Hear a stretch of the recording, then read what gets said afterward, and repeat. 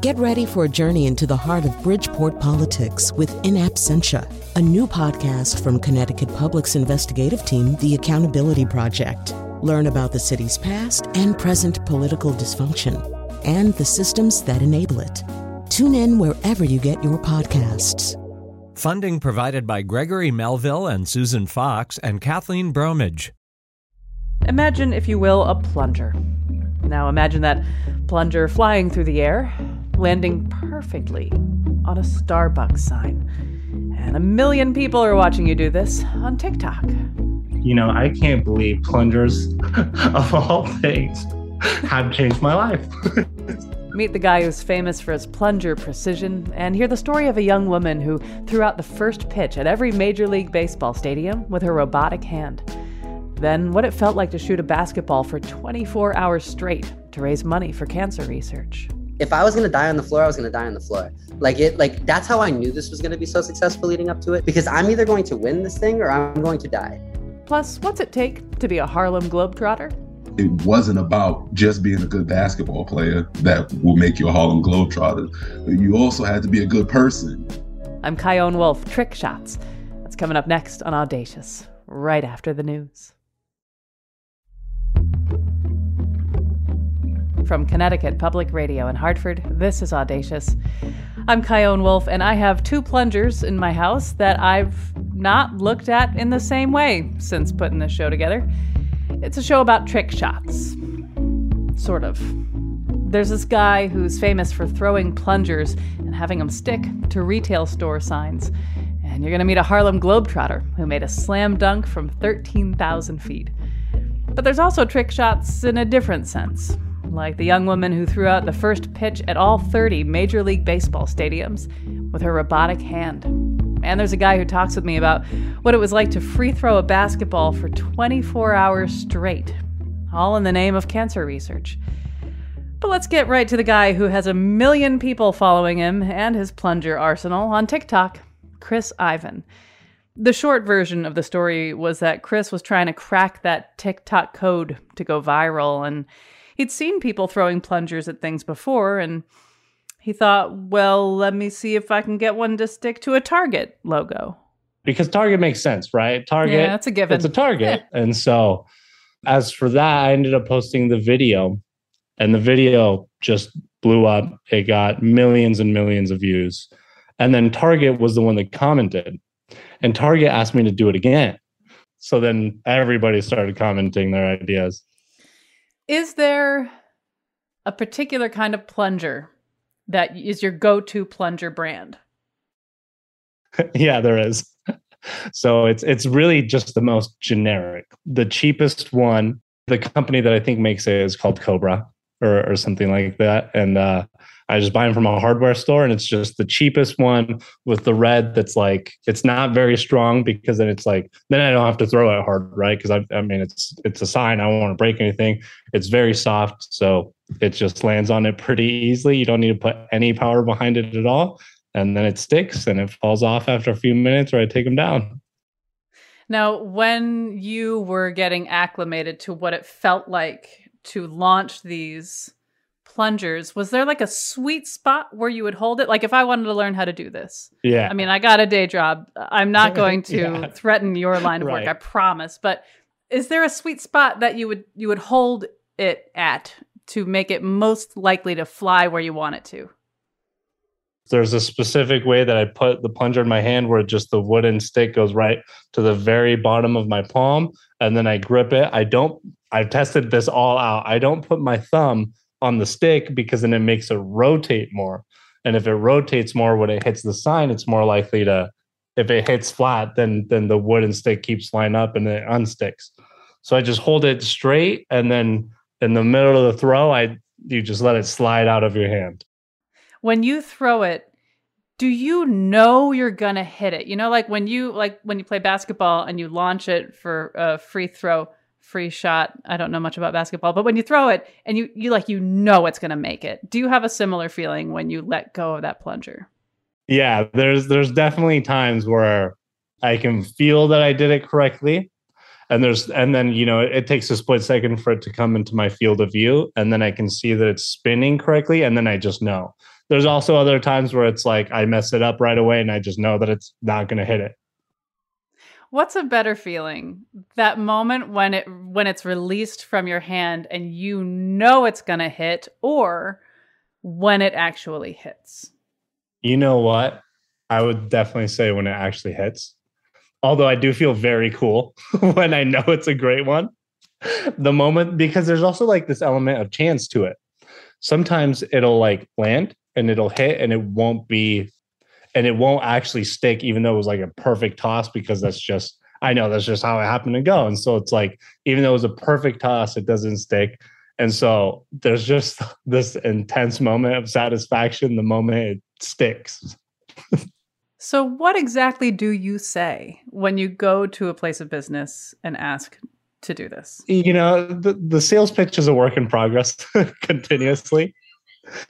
So I originally started, and it's just never an easy conversation. I'm like, hey, so I do these plunger trick shots. And I was wondering what, and then I tell them, I was like, what I do is I make these videos where I put a plunger up on a sign.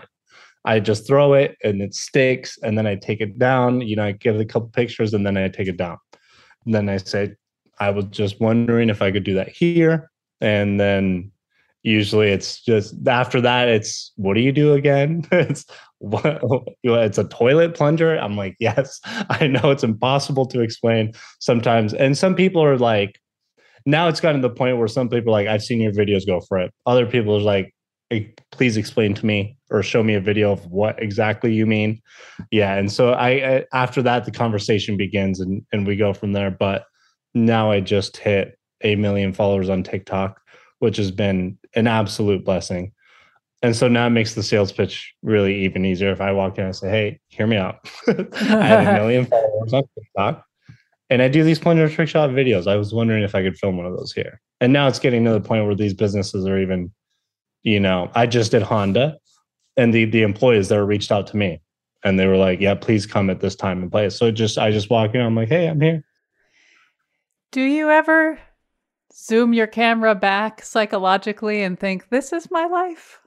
Oh, all the time. I'm probably every hour of every day. It is just insane. I mean, I was just doing Honda and I was like, you know, I can't believe plungers of all things have changed my life. It's the funniest thing. And all the employees, they say too, yeah, we're blown away. What are some signs that you are itching to do? Oh my gosh. You know what? Nike, for sure. Nike has not allowed me to do it yet. And thankfully, I know a few people that know like very high up people in Nike. So like, hopefully I can make that one happen. But that one I was not able to do yet. I also was just at the last Blockbuster. Like the last freestanding Blockbuster? Yep, the last freestanding Blockbuster. And I've been going back and forth with email. Oh, and so trying to figure out a solution to that to see if hopefully I can do it.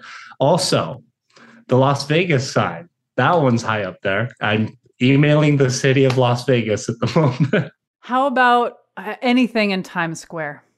Anything in Times Square? Mm-hmm. I have not thought about it, but I'm sure I could. That's an excellent spot to be.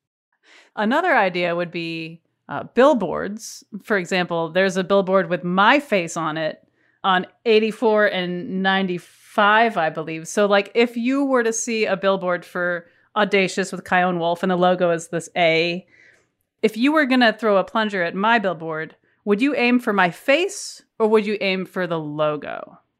It depends on how big your face is in there. But considering a billboard is pretty big, I would most likely go for 2 plungers and on both of the eyes. Oh, nice. It is just, yeah, it's a funny thing. This plunger work that you do is hilarious and absurd. And if you were to be hit by a bus or a giant plunger from outer space today, please don't do that. You would be remembered as the plunger guy. How does that make you feel? It was funny at first. I was just having this conversation on my drive back from Honda. And it's funny at first because we were talking about how plungers, like, they used to be gross. Nobody wanted anything to do with a plunger. And now it's and then we celebrated my friend's 25th birthday, and I'm surrounded by plungers all the time. And we had a plunger on the kitchen table. And one of my friends was picking up the plunger and playing with it for like an hour and a half. And I was having this conversation. I was like, somehow, slowly through time, plungers have become, instead of this gross thing, kind of like a fun, cool thing. And the other day, my friend from Utah sent me a picture of a group of kids just walking around with a bunch of plungers. And so it's all of a sudden turned into this gross thing to now just like a toy for anybody to play with. And so at first, when somebody was like, "Oh, you're the plunger guy," I was like, "Man, yeah, that's me." But now it's like, "Yeah, I'm the plunger guy." This has taken on a life of its own for you. Nowadays, you're doing live stuff on YouTube. You've accepted challenges like a blindfolded and timed plunger shot at Kohl's. What's next for you? What's your dream besides Nike? I have a couple of things on the agenda. First of all, is getting more stuff out there and be able to produce even longer videos where people have more of an opportunity to bond with my personality as a whole, kind of see also like what I stand for and like what I care about as a human, and let some of that carry me over into other videos. In addition to that, now I'm going to be, my whole thing is that I want people to, if you have a dream, even as crazy and ridiculous and as funny and absurd as it is, like, you can chase it and you can live your best life. So I'm planning on moving to LA sometime this month or next month. And I'm going to be going just by myself. And I want to kind of put a message on that, like, be willing to chase your dreams, even if it's scary, even if you're going to have to face loneliness, etc., and go for it. And in the process of that, I want to do a challenge of getting a whole bunch of influencers to come join me and have fun with me. And so that way I can make friends as well and do that whole thing. And then finally, by the end of the year, what I would really like to do is do a video in every state. So that's, that would be the big one. And that, there's a lot I can play with that. And I've had so many people reach out to me asking to like come throw a plunger with me or hang out inside of a video, etc. So I would love to, I guess, spread the joy and the love by inviting as many people as I can in as many states as I can by the end of the year. Well, I will be stretching my biceps. Yeah, I will exactly. be, if there's some sort of training program I can download an app, I will. And so when you come to Connecticut, we'll meet up and you can toss plungers onto my face. Deal. My billboard face. Sounds good. Chris Ivan, thank you so much for talking with me. Thank you so much for having me. We'll have a link to Chris's TikTok at ctpublic.org/audacious. When we get back, what's it like throwing a basketball for 24 hours straight, or tossing out the first pitch at all 30 Major League Baseball stadiums? And we got to have a Harlem Globetrotter in a show about trick shots, right? This was definitely my most difficult shot I ever made. I'm Chion Wolf. This is Audacious. Stay with me.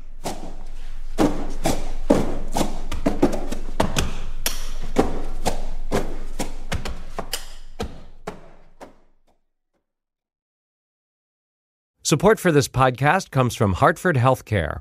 Elevating Health is funded by Hartford Healthcare. Hartford Healthcare recently celebrated the opening of the Ridge Recovery Center in Windham. Christy Scott, Vice President of Clinical Operations, describes this new state-of-the-art destination for healing. Individuals will come if they're suffering from substance use disorder and get individualized treatment. They can stay up to 3 to 4 weeks and receive family therapy, individual therapy, group therapy, and lots of other holistic care like yoga, trail walking, acupuncture. So it's going to be a great place for people to come and heal. For those seeking recovery, finding it close to home can sometimes be challenging. Many individuals travel to Florida and other states that have more treatment centers. So we're hoping by doubling our capacity at Hartford Healthcare, the individuals can stay in their home state with their family and support systems close by. To learn more, go to ctpublic.org/elevatinghealth. This is Audacious. I'm Kyone Wolf. Today we're celebrating the guts, the glory, and the stories of people who've taken their very best shots.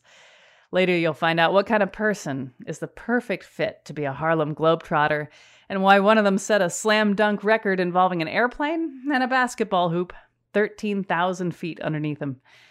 But right now, I want you to meet 12-year-old Haley Dawson. She joined me with her mom, Young, to talk about how she threw out the first pitch at all 30 Major League Baseball stadiums with her robotic hand. Young starts us off talking about when Haley got her super cool hand. She got her first hand when she was 4.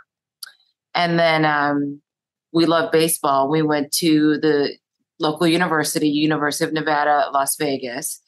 Their baseball team had opening night, and she had just gotten her hand. And I saw it was a little league team throw out the first pitch. And I thought to myself, I bet she could do something like that. So I contacted the team. A month later, she threw out the first pitch for the college, for their team. And then within a few weeks, Haley asked about throwing out a first pitch for the Baltimore Orioles because my husband's from Maryland, so the Orioles are our family team. Nice. And when it comes to trying to get things like that done, you got to give them the opportunity to say no, so go for it. Yeah, the thing is, I've always taught my kids, always ask, because you never know who's going to say yes. And for the most part, when it's kids, most people say yes all the time, right? It's the adults they say no to. That's true.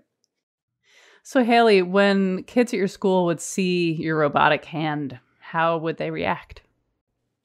I mean, some kids would be like, what is that? And then others would be like, that's cool, whatever. And then I'd just be like, yeah. I mean, it is pretty cool.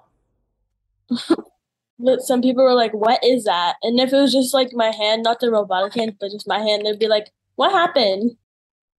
So it's almost like if you have the robotic hand on, people are like, oh, whoa, what's that? And if you don't have it on, they're like, oh, whoa, what happened? So it's almost like you can't get away from your hand. Yeah? Yeah. It's pretty interesting because adults will stare. Kids will ask. But adults are kind of strange like that. They just kind of stare and, they're afraid to ask, which we always encourage people to ask. Or if I see someone staring, I'll go, you want to know what happened? And I'll tell them. Yeah. Now's probably a good time to hear about, is there a way to nutshell what Poland syndrome is? Okay, I think I can. You can? Okay, go ahead. Go ahead. I'm missing one right pectoral muscle. And yeah, I'm missing 3 fingers on one hand. So Poland syndrome is the missing of a pectoral muscle. Sometimes it affects the blood supply to the growth of the hand. Now, some kids are born with webbed fingers. Some kids are born with missing fingers, like Haley. And some kids are born with short fingers. So with her right arm is shorter than her left arm. And then she's missing the 3 middle fingers, and she's got a small pinky and a small thumb. So there's no grasping with that hand. Haley, what is really cool about having a robotic hand, and what is not really that much fun about having a robotic hand? What's not fun is that I get a lot of attention, which I don't tend to. And then sometimes it'll break if I try to do stuff. Like what, Haley? What have you tried to do? Hold different things, but sometimes it could be too heavy or too big, and then it just breaks. But something cool about it, well, I get to hold things because I can never really hold things without it, and people think it's cool, so that's cool. How many do you have? 30 something. 40? 40? She has one for every major league team, so which there's 30 teams. Her most recent one is a Raiders hand. she got this in December of last year. So she made an appearance at a Raiders game with that hand. So when it comes to the pitching for all 30 teams, I know you've gotten this question, and I'm sorry to ask it for the 1,000th freaking time, but which one was your favorite? Like the most meaningful one to you? The one that maybe flashed in front of your eyes in the final moments in this life? What's that stadium? Probably the first Orioles one, because it was like my first like big one, and I was like 5. It was pretty terrifying. Yeah, can you talk me through? I mean, I know every single one probably felt really different based on where you were, the part of the country it was, and how it felt leading up to it, how nice they were, or how maybe not nice or gracious they were. A lot of things went into the moment that you stand on that mound and you wind your hand up and throw it. But will you talk me through, like, what overall it would be going through your head as you would walk out to that pitcher's mound? What would you be thinking, feeling? I would always say I wasn't nervous at all, but I kind of was. But when I was out there, I was like, that's a lot of people. But I mean, weren't they going crazy for you? Yeah, it was kind of loud. Did you feel like that was a lot of pressure? No. It's just a lot of people. And I was like, whoa. The moment you would release the ball, would you know, I got it, I nailed it? Or would you know, it's not going to go where I want? Like, is that the moment you would know? Yeah. Because for some of them, they were good. Some of them were, like, really bad. Now, to prepare for this interview with you, Haley, I pulled up a map of all 30 MLB stadiums, and you have seen a lot of the United States of America. What was it like for you to be doing all that traveling and getting all that attention and seeing like such differences in the ways that people move through this world? What are your reflections on that? All the traveling was kind of tiring because it was like a ton of planes. And then I remember a few times we got out of the plane, there would be like people waiting for me. And I kind of feel bad now because I was so tired from the plane, and I'd just be like, hi. What kind of things did they want from you? Like high fives. So, Haley, on September 16th, 2018, you were at the Angel Stadium in Anaheim throwing your 30th and final pitch. How did it feel knowing that you were just about to complete your journey to 30? I was like half sad, half excited because I didn't have to travel anymore. But then I was also sad because like it was all really fun to do. So yeah. One of your robotic hands is in the Baseball Hall of Fame and Museum. Oh yeah. Can you tell me about that and how it feels to know that a part of you is in baseball history? I feel honored. I didn't know that was gonna happen when I was younger, and it happened.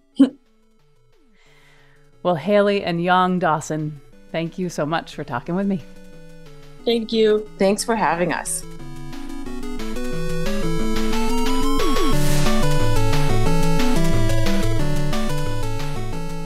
There are some things about Mike Slonina that probably would be a feature in his life no matter what.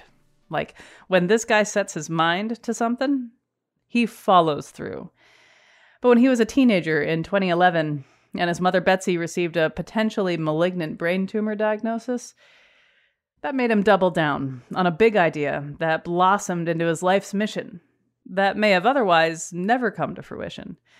Not long after his mom gave him the news, Mike set a world record by completing a 24-hour basketball shoot-a-thon, which raised money and awareness about brain cancer research. He made 73.2% of his attempts, sinking 5,930 shots in total. Now, he's the founder and CEO of A Shot for Life, which raises money for cancer research. I asked him to take me back to 2011. The story goes that his mom sat him down and drew a small dot onto a piece of paper. Yes, so I go into my house and my mom sits me down on the couch. Now, my mom is a very strong woman. And she has a strong personality as well. And she's great. She's the best. I love her more than anything in the world. But she has a strong personality. And so she sits me down on the couch and she draws a dot on a piece of paper and she starts to tear up. She explained that she was switching insurance companies and that she'd been having headaches. So just as a precaution, she went to get some scans. They found what they thought was a brain tumor at the time. They thought it was brain cancer. So I'm, 17 years old. I'm in my rising senior summer of high school. You hear that and it doesn't compute right away. You just got hit by a Mack truck of information. And so at that point, I went to a basketball court. I shot for about 5 hours. That's always been my escape in my life from whatever I was going through in a variety of different ways. And I really wanted to make a difference. I also happened to be pretty ruthlessly competitive. And those two things coalesced into our first Shot for Life event. I set a world record. I shot for 24 hours straight, shot 73%. A local ESPN reporter covered our story, but then their national branch picked it up. And keep in mind, this is 2011. This is pre-Twitter being huge. So there's millions of readers. It's on the homepage, reaching out from all over the world saying, their story with cancer. They lost a child to cancer. They lost a sibling to cancer. And at that point, as an impressionable 17-year-old, I decided, okay, this is not going to be a one-off thing that I do with my life. This is going to be what I dedicate my life to. And the last 11 years or so have been in pursuit of curing cancer and getting as many athletes as possible and as many sports as possible involved with our organization. So I want to back up and go back to that 24-hour shoot-a-thon. Yeah. You were so relentless in following through with this idea that for 24 hours you would shoot and shoot. What was the ultimate objective with the 24-hour shoot-a-thon? What did you want to do with that? I really felt like I had the entire cancer community in that jersey and on my back, and that I was carrying that. That's at least what was going on in my head during that time.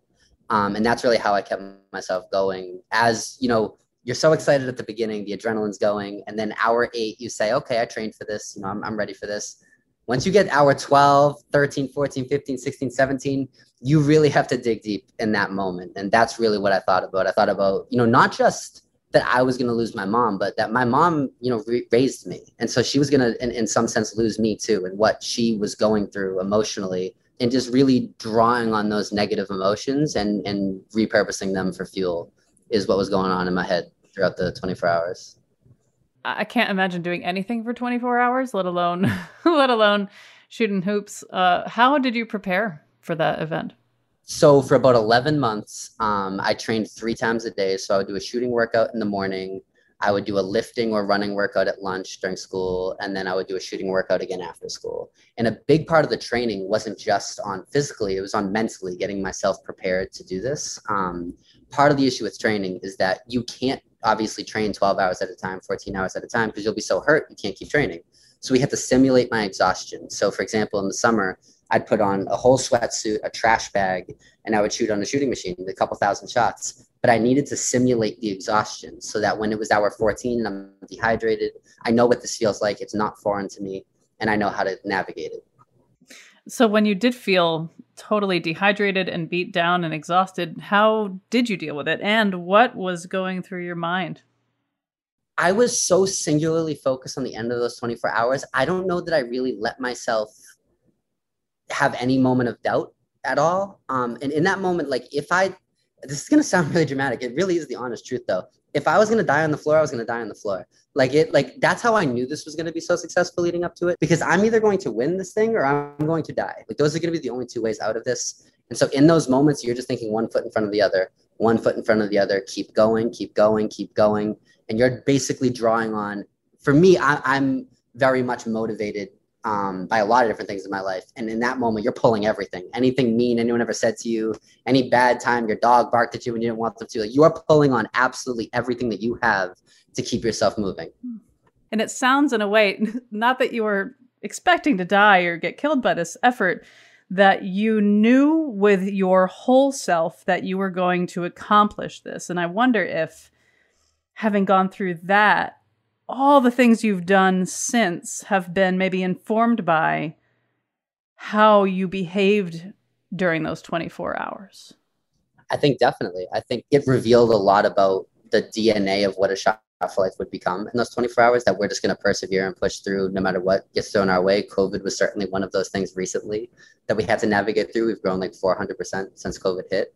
So all throughout the training, I had this vision of the scoreboard running down and the way the sun hit the scoreboard. And I just saw it. I saw it every day as if it was a memory that hadn't happened yet. And I saw it so clearly. And then it is, I swear to you, exactly what it looked like that day on April 10th at about noon. It was unbelievable. I mean, it made me believe in the law of attraction. Like it was really pretty unbelievable how exact that was. You just gave me shivers because the law of attraction is something I've only very recently started working with. And it is freaky and pretty powerful. And it makes you think, like, what else have I either attracted that I didn't want? Or what else, like, what have I missed out on? Because I could have been attracting it. It's wild. Why did you decide to do it for 24 hours of all the amount of hours?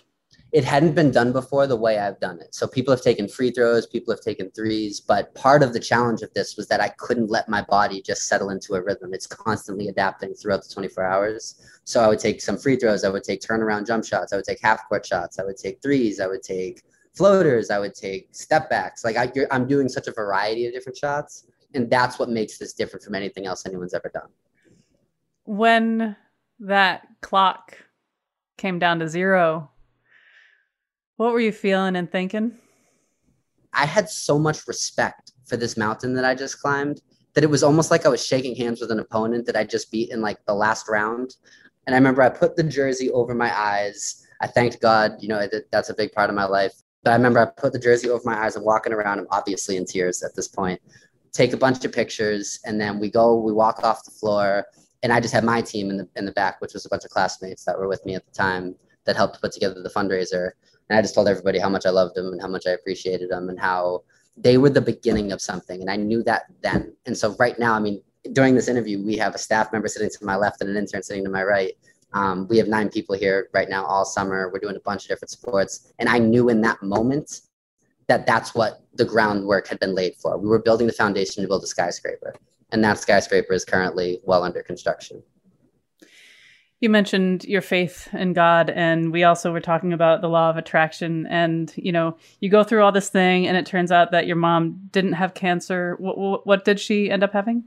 So they actually don't know what it is. The problem is that where it is in her brain cannot be biopsied safely. So they just have to watch it, but it has not grown in 11 years, which means it's not cancer. It would have.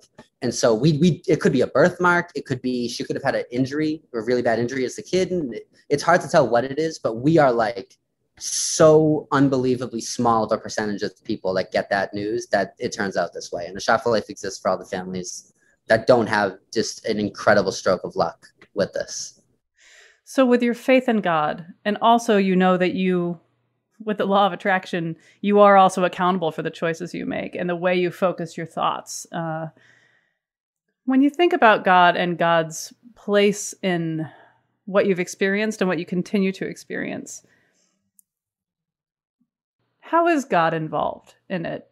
You know how some people like to think, well, God's will or, something like that? I don't know. It's hard to figure out how to ask this question, but do you know what I mean? So I guess what I would say is that as things were happening over the last 11 years, I couldn't understand the rhyme or reason to them. But now knowing where we are and where we're about to be, looking back, I can perfectly see how all of those things were absolutely necessary to get us to this point, both the successes and the failures. And I think that for me, a strong faith has really helped be a balancing force at times where things were really difficult. I think God, I'm Catholic, but I think God means a lot of things to a lot of different people. And I'm of the belief that no one is wrong there. I think God reaches out to all of us in different ways. I'm very lucky that I found my passion in life very young. I mean, I've loved basketball since I was 3 years old. And so my grandmother tells a story that in the crib, they gave me a bunch of little toy sports objects. And when they tried to take the basketball from me, I started crying. Now, I'm not 100% sure that's true, but that's a story that they tell. And so I'm very lucky in the sense that I feel like God has intervened in my life in different ways and pointed me in the right direction. And I think some people say that's nature pointing them. I think some people say that's Jesus pointing them. I think some people saying that it's a different type of God pointing them. I personally believe that is all the same thing. And I'm grateful every day for the life that I get to do. And I love the fact that we can impact people with the passion that I feel so strongly about. So what's next? What's your next big goal? So we are going 100 miles an hour. I want to raise $1 million annually. We're not quite there yet. We should be getting much closer by the end of at the end of 2023. Our goal now is not just to do basketball. We sort of broke the seal on that with baseball and softball. We want all athletes making a difference at all levels for cancer research. The reality is that every single person wearing the Shot for Life logo is representing somebody that can't leave the hospital. And I love the community that this has become. And I 100% believe that A Shot for Life is going to change the world. I think it already has changed people's worlds, but it's going to change the world on a more macro level. And I am not going to rest until it does. I believe you. Thank you. How's your mom doing? And what does she think about all this? So my mom is doing great, really, really well. What's funny is she actually fought the beginning of A Shot for Life very hard. And so now, at the time I didn't understand it, but now at 29, I do get it more, which is that, look, she just got dealt this life-altering diagnosis. Her only son wants to shoot a basketball for 24 hours as I'm going through this. Is he nuts? And so she really fought it. I had to see nutritionists. I had to see 1 million doctors. I had to see all kinds of people had to give their approval. Now she's very happy about it. She's on our board of The Shot for Life. She's, a big part of this community as well. All of our players know her. All of our staff knows her. And she's my best friend. I mean, she's the best. And so we're very fortunate for how this has all played out. But at the beginning, she fought it. And so thank God I did not listen to my mom. When you are old and gray in your rocking chair, looking back at your life, how do you hope people remember you? I kind of see myself being active in this until my dying day. I got to tell you, like when I'm not the CEO anymore in a very long time, I will be the chairman of the board. And when I'm not that, I'll still be on the board. Like this is my life's work. This is what I've dedicated my life to. And I will say just, off that question. So I actually had my own cancer scare last fall, ended up being totally fine, was not cancer, but I had to have surgery to have something removed. And I was told by my first doctor that it might be cancer. And I had the symptoms for a long time. So it was not looking good for a couple weeks. And I went through a brutal crisis just of life and death and all of those things, and just facing my own mortality at an age where you don't really consider that very much. And in that moment, I was really proud of the choices that I made. And, look, starting a nonprofit from the time you're 19, there's a lot of sacrifices that you make over the last decade to get us to this point. And I can't lie, I mean, I'm a human. There have been times where I've said, do you go to the private sector and take care of yourself rather than to do this? Ultimately, that was never a real temptation, but this thought certainly enters your mind at a low point. And when I thought my life was on the line, I was extremely proud that I did not do that. And I was extremely proud of the choices that I made. So I hope that when that day does come far in the future, that is the same thought process, that I can look back on the choices I made and be really proud of what I did. And ultimately, for all of us, if we can look at ourselves in the mirror and be proud of ourselves, that's really all that matters. Well, Mike Slonina, thank you so much for all you do, and thank you for talking with me. Thank you so much, Connor. I appreciate it. By the way, the song you're hearing is All I Do Is Win by DJ Khaled, and it made repeated appearances during Mike's 24-hour shoot-a-thon back in 2011.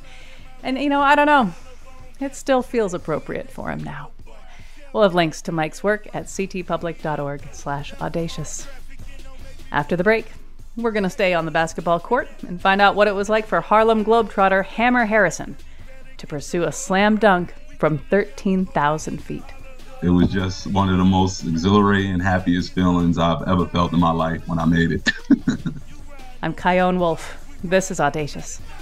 Be right back. All I do is win, no matter what. Got money on my mind, I can never get it up. And every time I step up in the building, You're listening to the new investigative reporting podcast, In Absentia, which means you're interested in getting to the facts and uncovering the truth. If you'd like to help us continue our investigative work, consider making a donation. Visit ctpublic.org/tap support and contribute today. That's ctpublic.org/TAP support. Thank you for being a part of the Accountability Project. If you've never donated to the station before, that's okay. Public radio is available to everyone for free. But we do rely on listener support from those who are able to give. So join the community of supporters for Public Media Giving Days. And thanks. Give now at ctpublic.org/donate. This is Audacious. I'm Chion Wolf. Today, audacious trick shots. And frankly, we saved this one for the end because there is no person, no organization, no business, no nothing that does trick shots better than the Harlem Globetrotters.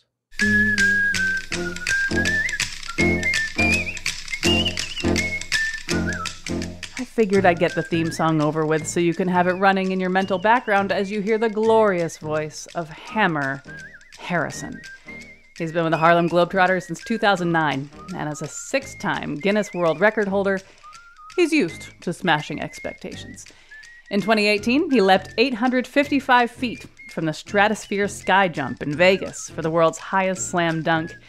And then in 2019, he made another slam dunk from 13,000 feet. But let's back up for a minute. What's his first memory of the Harlem Globetrotters? I would say my earliest memory of the Harlem Globetrotters will have to be on an episode of Scooby-Doo. To me, they look like superheroes, seeing them on a cartoon, fighting bad guys and villains and stuff like that. So my perception of the Harlem Globetrotters was like, man, look at these superheroes of my complexion on the screen. So I thought that was an awesome thing to watch. And then to be a part of that team years later it's been an honor. Okay, so there are plenty of kids out there who saw the Harlem Globetrotters on Scooby-Doo and thought, this is awesome, but most of them don't think that's going to be me someday. Yeah, no. It's like you almost look at them as like immortal, like it's just this feat that's not obtainable. And it just took me some time to realize, if there is something that, you desire or that you want so bad, go after it and chase it, because anything's obtainable and anything is possible.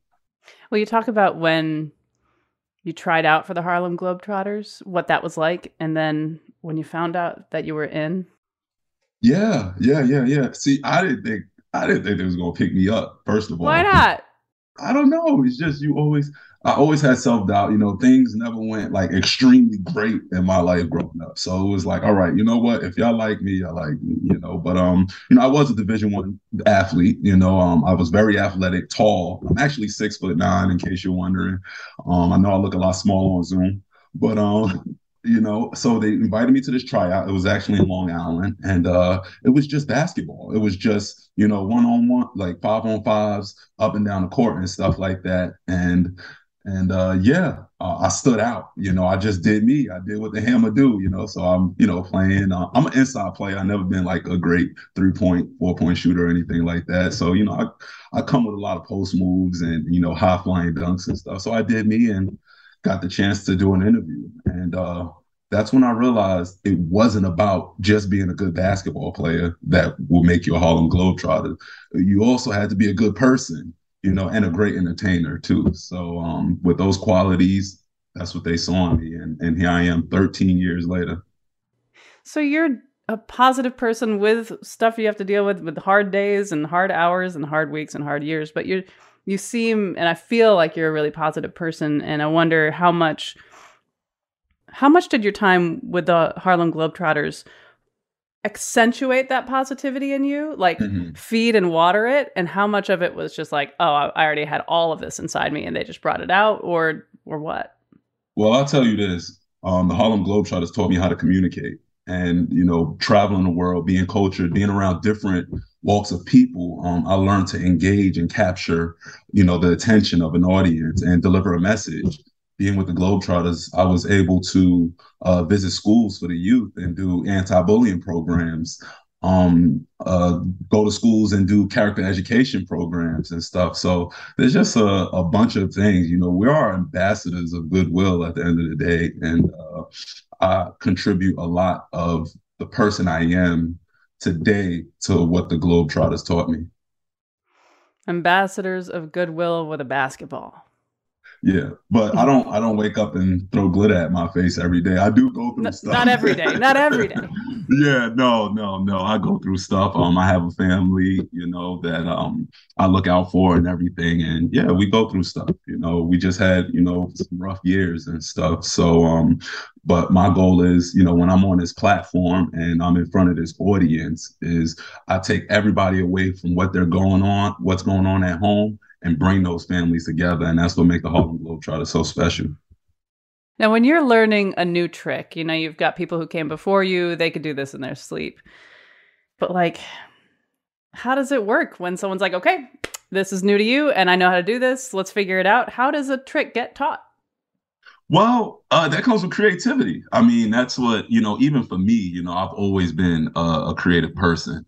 Now, of course, you got to get your inspiration. So I look at, footage from old Globetrotters. You got Curly Neal, you got, the Meadowlarks Lemons, the Goose Tatums and stuff like that, Geese Osby and stuff. So, you take a little bit of them, you switch it up, and then you add your own flavor to it. So it's kind of the same trick sometimes, but then you add that little twist to it that brings out that hammer flavor, and that's what makes it new to me. May I ask why the hammer? Because I nail every dunk. Oh. I don't know why I didn't intuit that. Yeah. Okay, thanks. Yeah, I nail every dunk. That's what I do. I nailed a couple trick shots, as you might have realized too. I actually hold the Guinness World Record for the longest underhand shot. That's about almost the length of a basketball court, which is pretty difficult when you're shooting granny style with two hands. So I'm actually proud of that record. It hasn't been broken by anyone else besides myself. I broke my own record, because I'm waiting for somebody that can actually break it. So I have some goals to break. Well, you also have made some leaps from heights in 2018. You leapt from the stratosphere sky jump in Vegas. That was the world's highest slam dunk at the time. You were 855 feet up and connected through a bungee cord.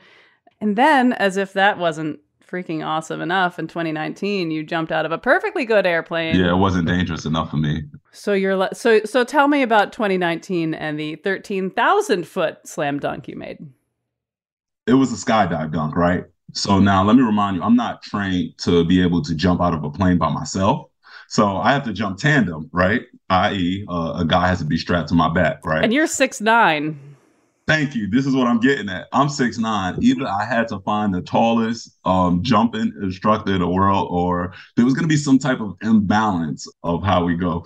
But yeah, this was definitely my most difficult shot I ever made, by far, because there's so many variables that go into this shot. Jumping out the plane tandem with the guy with the parachute, strapped to him. First, we got to get the parachute out. Then my instructor has to actually get me close enough to the rim without splatting me on the back of the backboard. So, and then old Mother Nature has to be so generous to us not to do any gust of wind when we're getting close. And then the hammer got to actually do what his name says and nail a dunk. So with all those odds against me, I was brave enough to jump out the plane, hold on to the basketball with the jaws of life, glide down without fear in my bones, and actually make the dunk. It was just one of the most exhilarating and happiest feelings I've ever felt in my life when I made it. Before we go, I would really love to hear your thoughts on Bill Russell, who died recently, one of the greatest basketball players of all time. Great both on and off the court. I'd love to hear anything that you have to say about Bill Russell. Yeah, I mean, it's so heartbreaking to see a legend like that pass. He gave us so much, as far as his championship and his legacy goes. So my heart definitely goes out to his family and those, immediately impacted by his passing. And my condolences to all of them, and I wish them the best. Any advice for those aspiring Harlem Globetrotter trainees or people who want to become Harlem Globetrotters? Yeah, definitely, work on basketball and stuff, but inspired to be a good person, reach out and, do things for your community. I mean, joining the Globetrotters is amazing, but, some people might not make it, and I don't want people to feel discouraged or feel that they can't embody the spirit of a Harlem Globetrotters just because they don't wear the same jersey as me. We're all Harlem Globetrotters at the end of the day. We can all inspire to change lives, to make people happy, and to bring joy to families. So I just think being a Globetrotter is more about the person you are and the way you impact people. So that would be my advice. Well, Hammer, actually, one last thing. Since I found out that I would be able to talk with you today, I've had the Harlem Globetrotters theme song in my head, and it won't stop. And that's not necessarily a bad thing. It's not a bad thing, but do you have any advice on how to see the theme song through to the end of and out of my psyche, or should I just lean in and let my entire soul be like overcome by that theme song? You gotta embrace it. It hasn't been out of my head either. My advice will be to grab a basketball and just go crazy. Well, Hammer Harrison, thank you so much for all you do, and thank you for talking with me. Thank you for having me. By the way, the name of this song is Sweet Georgia Brown, and it was written a little under 100 years ago by Maceo Pinkard and Ken Casey. The Harlem Globetrotters officially adopted it in 1952, and it'll be with us forever. Audacious is always lovingly produced by me, Jessica Severin DeMartinez, and Katie Tolarski, with help from our interns, Anya Grandalski and Mira Raju at Connecticut Public Radio in Hartford. Special thanks this week to Meg Fitzgerald. Subscribe to Audacious, and you'll always get to hear the show a day early. Plus, you can listen back to shows featuring things like what it felt like to find out at the age of 25 that you have an identical twin, and when you've got the Guinness World Record for largest female mouth in the world, what can you fit in it? And what a runner's high feels like when you're 105 years old. And other stories from Audacious elders. You can hear them all wherever you get your podcasts. And thanks for leaving that review on Apple Podcasts. It really helps people find our show. Send me your reactions, thoughts, musings, anything on Facebook, Instagram, and Twitter at Chion Wolf, or send an email to audacious@ctpublic.org. Thanks for listening.